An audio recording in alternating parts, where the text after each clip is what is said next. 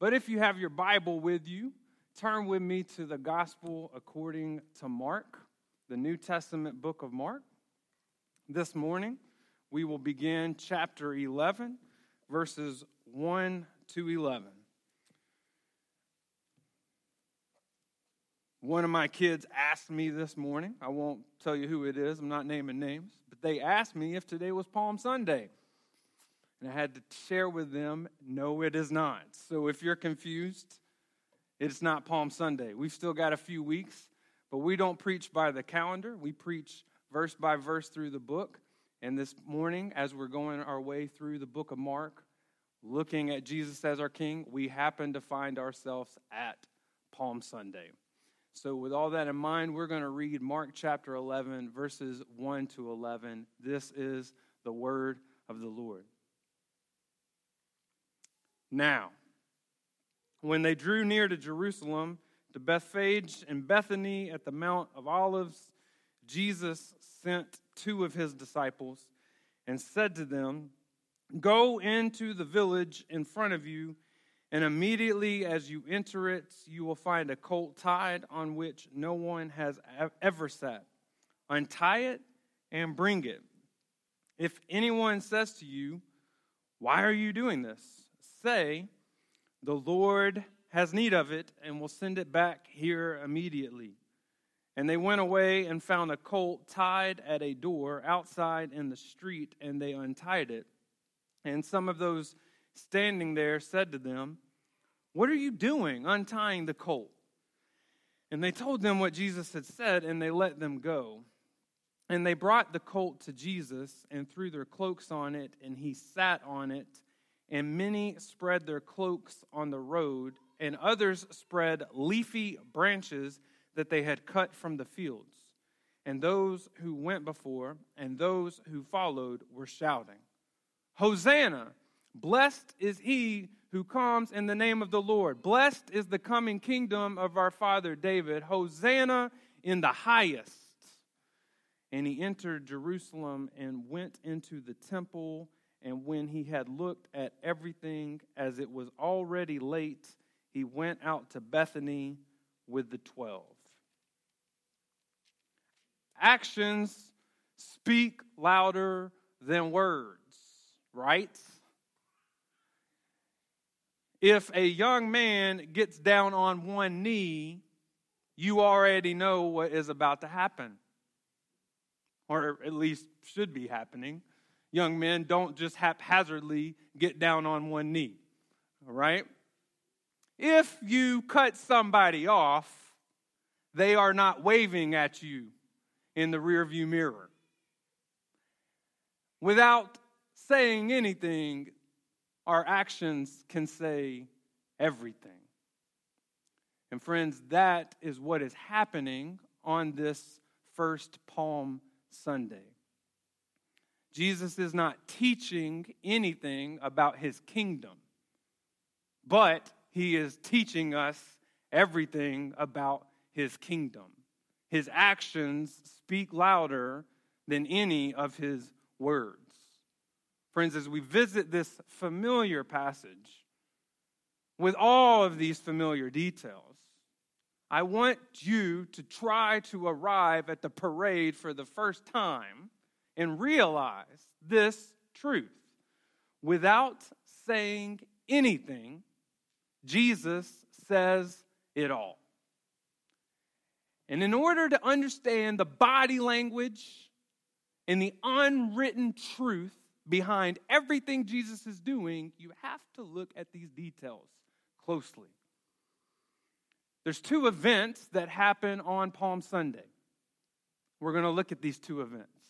One you are ultimately familiar with. One I would assume most of us do not recognize at all. The first event that happens on Palm Sunday is the climactic approach to Jerusalem. The climactic approach to Jerusalem. We are going to read verses 1 to 10 one more time. Mark writes, "Now when they drew near to Jerusalem, to Bethphage and Bethany at the Mount of Olives, Jesus sent two of his disciples and said to them, 'Go into the village in front of you, and immediately as you enter it, you will find a colt tied on which no one has ever sat. Untie it and bring it. If anyone says to you, 'Why are you doing this?' say, 'The Lord has need of it, and will send it back here immediately.'" And they went away and found a colt tied at a door outside in the street, and they untied it. And some of those standing there said to them, "What are you doing untying the colt?" And they told them what Jesus had said, and they let them go. And they brought the colt to Jesus and threw their cloaks on it, and he sat on it. And many spread their cloaks on the road, and others spread leafy branches that they had cut from the fields. And those who went before and those who followed were shouting, "Hosanna! Blessed is he who comes in the name of the Lord. Blessed is the coming kingdom of our father David. Hosanna in the highest." I have to do a little myth busting before we get to work this morning. Have to expose some fake news that's been viral for a long time. And show you some truth that has been hidden by all of these myths. This passage, maybe it's titled this way in your Bible, is always called the triumphal entry. But in fact, it is neither. This is not a victory parade. Jesus hasn't triumphed over anything. It's also not the entry. If you look at the passage, Jesus doesn't enter Jerusalem until verse 11. This is, as Alan Cole writes, Jesus' approach to Jerusalem. This is his nearing the city. And so the title by itself doesn't really give us a clue to what is going on. There's two things that I've always heard taught, and I think you've probably heard these too, as kind of the main things to consider and think about and apply in our lives when we read the triumphal entry on Palm Sunday. The first, the whole episode of the colt. I have always been taught that this shows Jesus knowing the future, and that he knew there would be a colt there, and he knew what was going to happen, and he sent his disciples out to go get the colt, and it happened just the way it was supposed to. Maybe.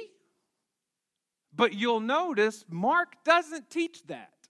And neither does Matthew or Luke or John. No gospel writer tried to make that their point.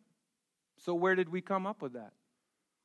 In fact, Philippians chapter 2 tells us that Jesus did not count equality with God something to exploit. He wasn't cheating his way to the cross. Wasn't accessing all of his divine powers to make things happen. He went humbly as a man. If you read this passage in John, you'll notice that all of this happens right after a visit with a family who lives in Bethany. Mary, Martha, and Lazarus. And friends, it is equally possible that Jesus has prearranged all of these events with Lazarus or some of his friends in Bethany. Because when he gives them the code, the Lord needs it, the words, the Lord, means something to these people. And so this isn't the point of Palm Sunday. That's not what Mark is teaching here. The other thing that we always seem to hear is that Palm Sunday shows us how fickle people are. Have you ever heard this? It's one of the go-to quotes if you want to preach Palm Sunday. If you want to get a bunch of people excited and a bunch of amens, you can just copy and paste this into your sermon. I'm sure you've heard it before. That the same crowd who shouted Hosanna on Sunday is the same crowd who shouted crucify him on Friday. And all you have to do in a nice sermon based on this passage is to challenge the people in the room not to be that, who shout Hosanna and then leave the room and shout crucify.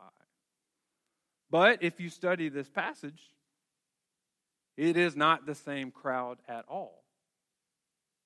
Matthew is explicit about this. Matthew chapter 21, verses 10 to 11. When he entered Jerusalem, the whole city was stirred up, saying, "Who is this?" And the crowds, that's the people shouting Hosanna, said, "This is the prophet Jesus from Nazareth of Galilee." There's two different crowds. The crowd that shouts Hosanna is the crowd that's been in Mark all along, following Jesus in Galilee. They know something of Jesus, and they're shouting Hosanna. The crowd that shouts crucify is the city of Jerusalem, who at this point in Matthew doesn't even know who Jesus is. They're from Jerusalem, the city of opposition. And so this isn't a fair point to say. Friends, I'm just trying to do some groundwork. What we think we know, I don't know that we really know. Almost everything that I thought I knew about Palm Sunday is either not true or it's not the point. For 10 chapters in Mark, the book that most of us have been walking through for months, Jesus has kept his identity a secret. When he heals people, he tells them, "Don't tell anybody. I don't want the crowds to know." And when the crowds start to overwhelm him, he ducks, he hides. He doesn't want all of this attention. He teaches in parables, he tells us in Mark chapter 4, to keep the truth hidden. He doesn't want people to know what he's trying to say. And when he does teach clearly, it's always in private, often with only 3 or 4 of his disciples. But on Palm Sunday, all of the secrecy comes to an end. Palm Sunday is when Jesus goes public as the candidate to become king in God's kingdom. And it happens not through the words he teaches, but through a series of deliberate actions. As R.C. Sproul writes, Jesus is consciously choosing to fulfill prophecy. That's what's happening on Palm Sunday. Jesus is making a decision to walk through the Old Testament and say, "This is me." And so in order to understand the parade, you've got to understand the promises that were made about the king. And so as we walk through this climactic approach, quickly I want to show you 4 ways Jesus fulfills the Old Testament in order to understand what Jesus is saying. The first one is the location. Verse 1 tells us that this happens at the Mount of Olives, which is a messianic key place. It is a buzzword in the promises about the Jewish hope of the Messiah. Zechariah chapter 14 shows us that Mount of Olives is the site of the final judgment. Verse 4 says, "On that day, his feet shall stand on the Mount of Olives that lies before Jerusalem on the east. And the Mount of Olives shall be split in two from east to west by a very wide valley, so that one half of the mount shall move northward and the other half southward." Ezekiel had a vision about Jerusalem, the city, and the Mount of Olives.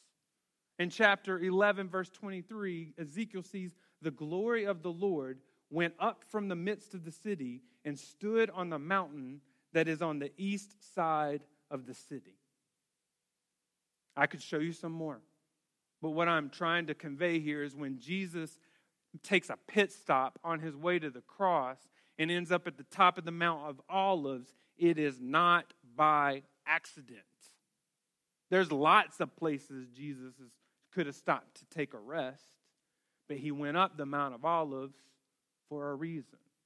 The second time Jesus fulfills prophecy is the ride itself.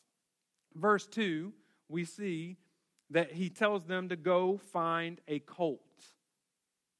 Now, you might not think that means very much, but friends, riding into Jerusalem by itself is important. They're joining all these people from Israel on their pilgrimage to celebrate the festival of the Passover. Here's the thing: no pilgrim rode into Jerusalem ever at any point. They needed to walk, to have the physical labor and the suffering of traveling to add meaning to this festival. And so the fact that Jesus rode in on a horse is saying something beyond the fact that Jesus never rides anywhere. There isn't another passage in this first coming of Jesus where Jesus gets on a horse or a donkey or anything for any reason. So the fact that he has decided to do something new is a signal that we should pay attention. Beyond that, Zechariah chapter 9, verse 9 says, "Rejoice greatly, O daughter of Zion. Shout aloud, O daughter of Jerusalem. Behold, your king, look, is coming to you. Righteous and having salvation is he, humble and mounted on a donkey, on a colt, the foal of a donkey." But it goes even further than that. All the way back to Genesis, the first book of the Old Testament, in chapter 49, verses 10 to 11, Jacob is blessing his kids, and this is how he blesses Judah, in which Jesus will come into play. Genesis chapter 49, verses 10 into 11. "The scepter shall not depart from Judah, nor the ruler's staff from between his feet, until tribute comes to him, and to him shall be the obedience of the peoples, binding his foal to the vine and his donkey's colt to the choice vine. He has washed his garment in wine and his vesture in the blood of grapes." When Jacob is blessing his kids and chooses Judah as the one in which the covenant of God's grace is going to flow through, he just happens to mention 1,500 years earlier that this blessing involves a donkey's colt. Now, further down the line in Judah, when we get to David's first son, the king of Israel, in 1 Kings chapter 1, verse 38, Solomon rides into Jerusalem on a donkey. So as Jesus rides into town, and he decides to ride, and he picks his ride, he means something. Third way Jesus fulfills prophecy. The red carpet. What red carpet am I talking about? The palms. Verse 8, though, you'll notice, look at how Mark describes it. In verse 8, they spread their cloaks, their tunics, their jackets on the road, and others spread leafy branches that they had cut from the fields. They're throwing whatever they can find. They're going out of their way to show honor, to demonstrate respect for a king, kind of like the people of Israel did for another king. 2 Kings chapter 9, verse 13. "Then in haste, every man of them took his garment and put it under him on the bare steps, and they blew the trumpet and proclaimed, 'Jehu is king.'" That's what's going on here again. The people of Israel are reenacting this royal acclamation as they lay down these palm branches and jackets to declare that Jesus is king. And obviously this is more about what the people are doing and not Jesus. But think about this. Actions speak louder than words. Every time someone in the book of Mark has tried to go over the top and express their allegiance to Jesus and recognize who he is, even if they start to get it right, what does Jesus do? He shuts it down. Be quiet. Tell no one. I don't want the Romans watching me. I don't want all of this hoopla going on. I don't want the praises. Not yet. My hour has not come. But what happens in Mark chapter 11 when the people go crazy with these palm branches and cloaks and start declaring through their actions their royal aspirations for Jesus? He lets it happen. Get on with it. Go crazy. Have fun. Declare what you want to declare. I'm not going to stop you. Jesus is saying something. Fourth time, he fulfills prophecy. The same is true. The shouts of praise. the shouts that the people declare in verse 9, verse 10. Those who went before and those who followed were shouting, Hosanna, blessed is he who comes in the name of the Lord. Blessed is the coming kingdom of our father David. Hosanna in the highest. Do you know where that comes from? If you guess the Old Testament, you're right, and you're picking up on where I'm coming from. It's Psalm 118. Psalm 118, verses 25 to 26. The psalm says, save us, we pray, O Lord. Can we just stop right there real quick? Hosanna literally means save us now. Hosanna, we pray, O Lord. We pray, give us success. Blessed is he who comes in the name of the Lord. We bless you from the house of the Lord. Now the second lyric they sing isn't from Psalm 118. This is where it gets cool and amazing. The second lyric they sing, they make up. They improvise to Psalm 118 to add to the song. And they sing a new lyric in verse 10 and say, blessed is the coming kingdom of our father David. Hosanna in the highest. Now, as they sing that, they have all these promises about David in the back of their head. 2 Samuel chapter 7, Isaiah chapter 9. I'm going to show you Jeremiah chapter 23, verse 5. God says through the prophet, behold, the days are coming, declares the Lord, when I will raise up for David as a righteous branch, and he shall reign as king and deal wisely and shall execute justice and righteousness in the land. And so as the people add this new lyric to Psalm 118 and say, blessed is this coming kingdom of David, they are praying for these promises to come true. Now, they don't have all the right ideas in their mind. They have this political party. They have this aspiration that Jesus is going to shut down the Roman government and rule from his throne right here and now. And Jesus knows this. He knows the disconnect. He's seen it in his own disciples, and he shut them down. He's told Peter to get behind them because he's got these political aspirations in the back of his head. He has tried to keep people from getting the wrong idea over and over again. And even as these people create this new song lyric from Psalm 118 and they get the wrong picture in their head, what does Jesus do? He doesn't stop them from singing. He doesn't correct their false notions about the hope of salvation. He takes it in. Listen, if anybody took these kind of declarations about themselves, and they were not the king, and they were not the Christ, and they were not the Savior, they would be a false God. But Jesus takes it because when they sing it, it is true. And he knows. Jesus knows. Jesus knows what Ezekiel said about the Mount of Olives. Jesus knows what Zechariah said about the donkey. Jesus knows what the psalm meant in Psalm 118. And as he approaches the city, he knows that all of God's promises from Genesis to Malachi are coming to a climax. That all of God's promises are going to be fulfilled through him. Even in his silence, his actions are saying, you may not know what that means when you sing that, when you sing your heart out, but keep it coming. Declare your hosannas. Salvation belongs to me. I am the one who is here to fulfill God's promises for you. Brothers and sisters, you've heard Palm Sunday preached 1,000 times.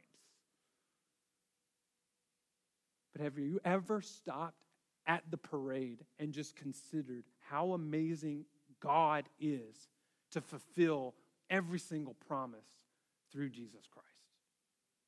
Or have we gotten so familiar with the story, it doesn't even amaze us that God keeps his word? The odds of one man fulfilling one prophecy are so small, and yet Jesus fulfills them all. The road to the triumphal entry was thousands of years in the making, hundreds of promises in the making. And the point of the parade, brothers and sisters, is God makes good on his word. Now, can you consider that in your life?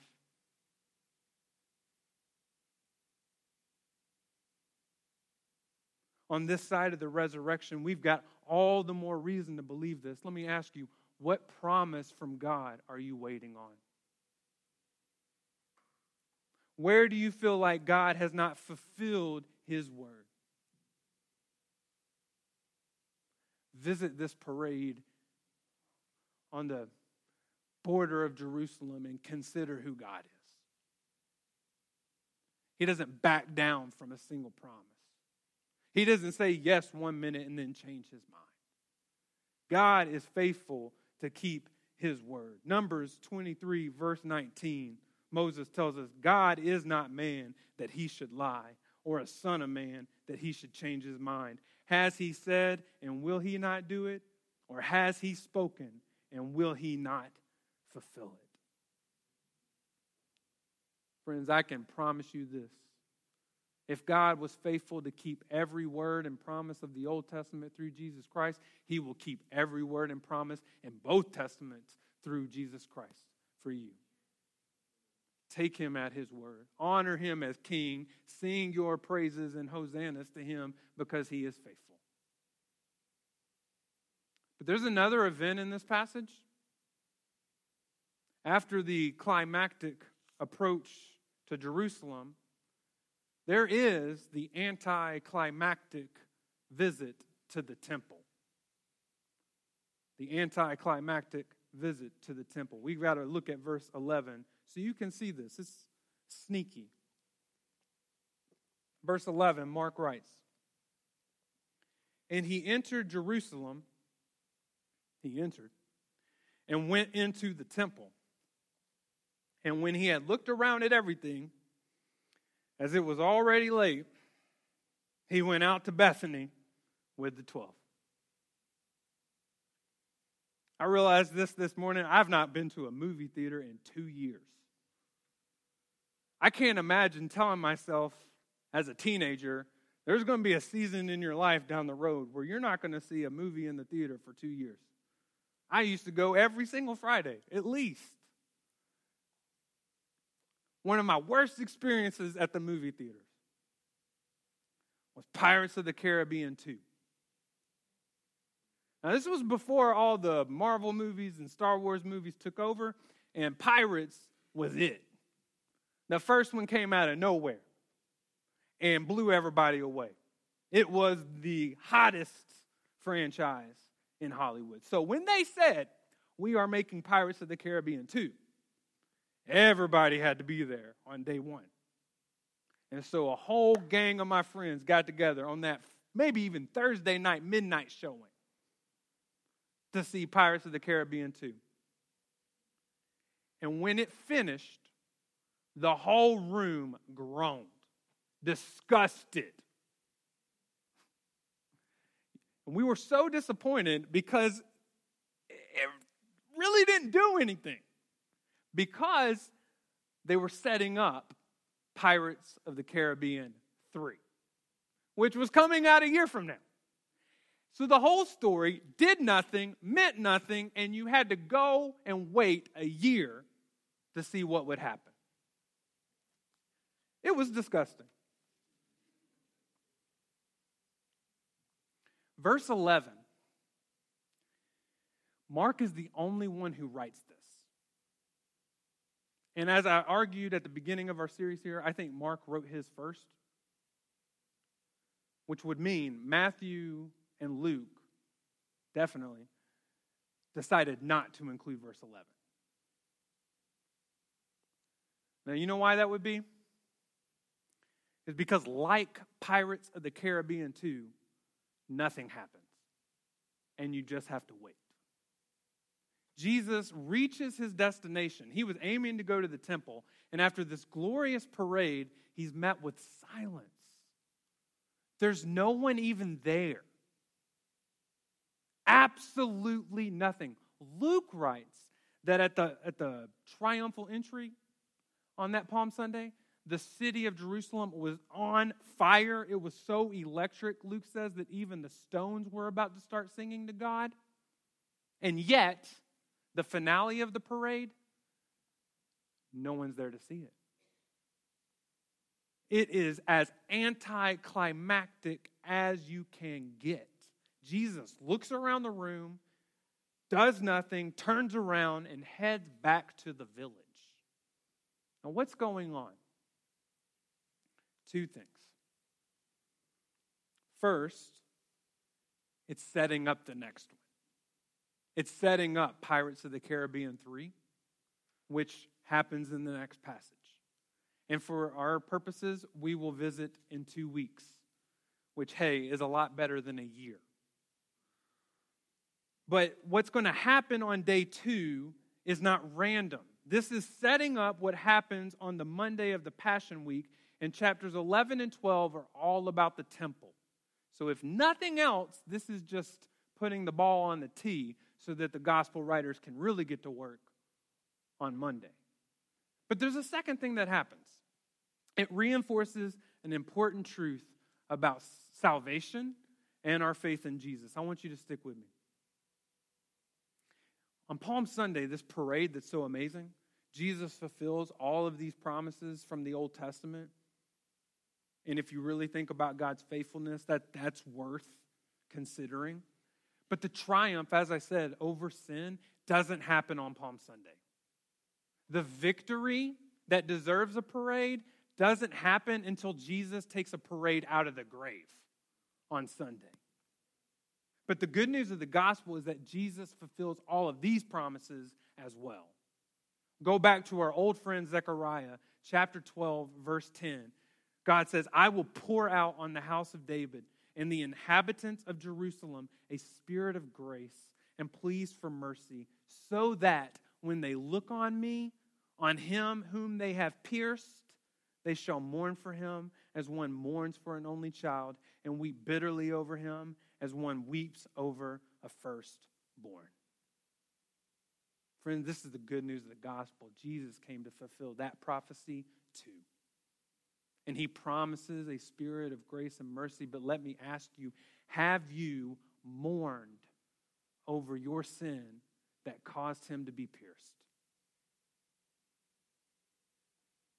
Have you considered that your choice not to make Jesus your king and not to cry Hosanna on your own led Jesus to the cross?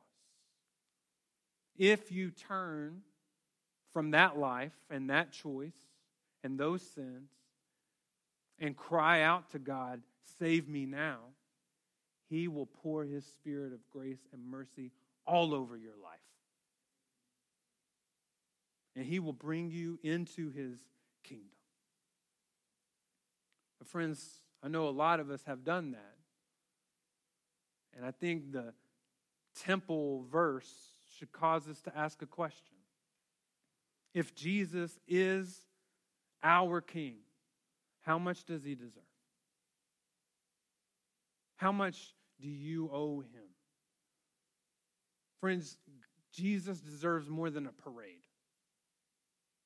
He deserves more than your celebration. He deserves more than just a song. He deserves your entire life. Salvation in Christ isn't just, have you ever had a moment of celebration like Palm Sunday where you got excited and said Jesus is king? But is Jesus Lord over your entire life? And notice how Paul puts it in 1 Corinthians chapter 6, a way that ties to this passage. 1 Corinthians 6, 19 to 20. Do you not know that your body is a temple of the Holy Spirit within you, whom you have from God? You are not your own, for you were bought with a price. So glorify God in your body. Friends, Jesus finds the temple empty because after the cross and the resurrection, the temple means nothing. We don't have any more rituals that'll bring us to God. Baptism and the Lord's Supper won't do it. It is being united to Christ in his death and in his resurrection. And when that happens and that spirit of grace and mercy is poured on you, you become the temple. And Jesus lives inside of you. And if he's your king, your entire life should be laying your cloak down on the ground, declaring the praises of the Son of David, but leaving that parade and giving Jesus your all. The highs and the lows, the mountains and the valleys, from the parade to the cross to the empty tomb. Friends, without saying anything, Jesus has said everything. Let us pray.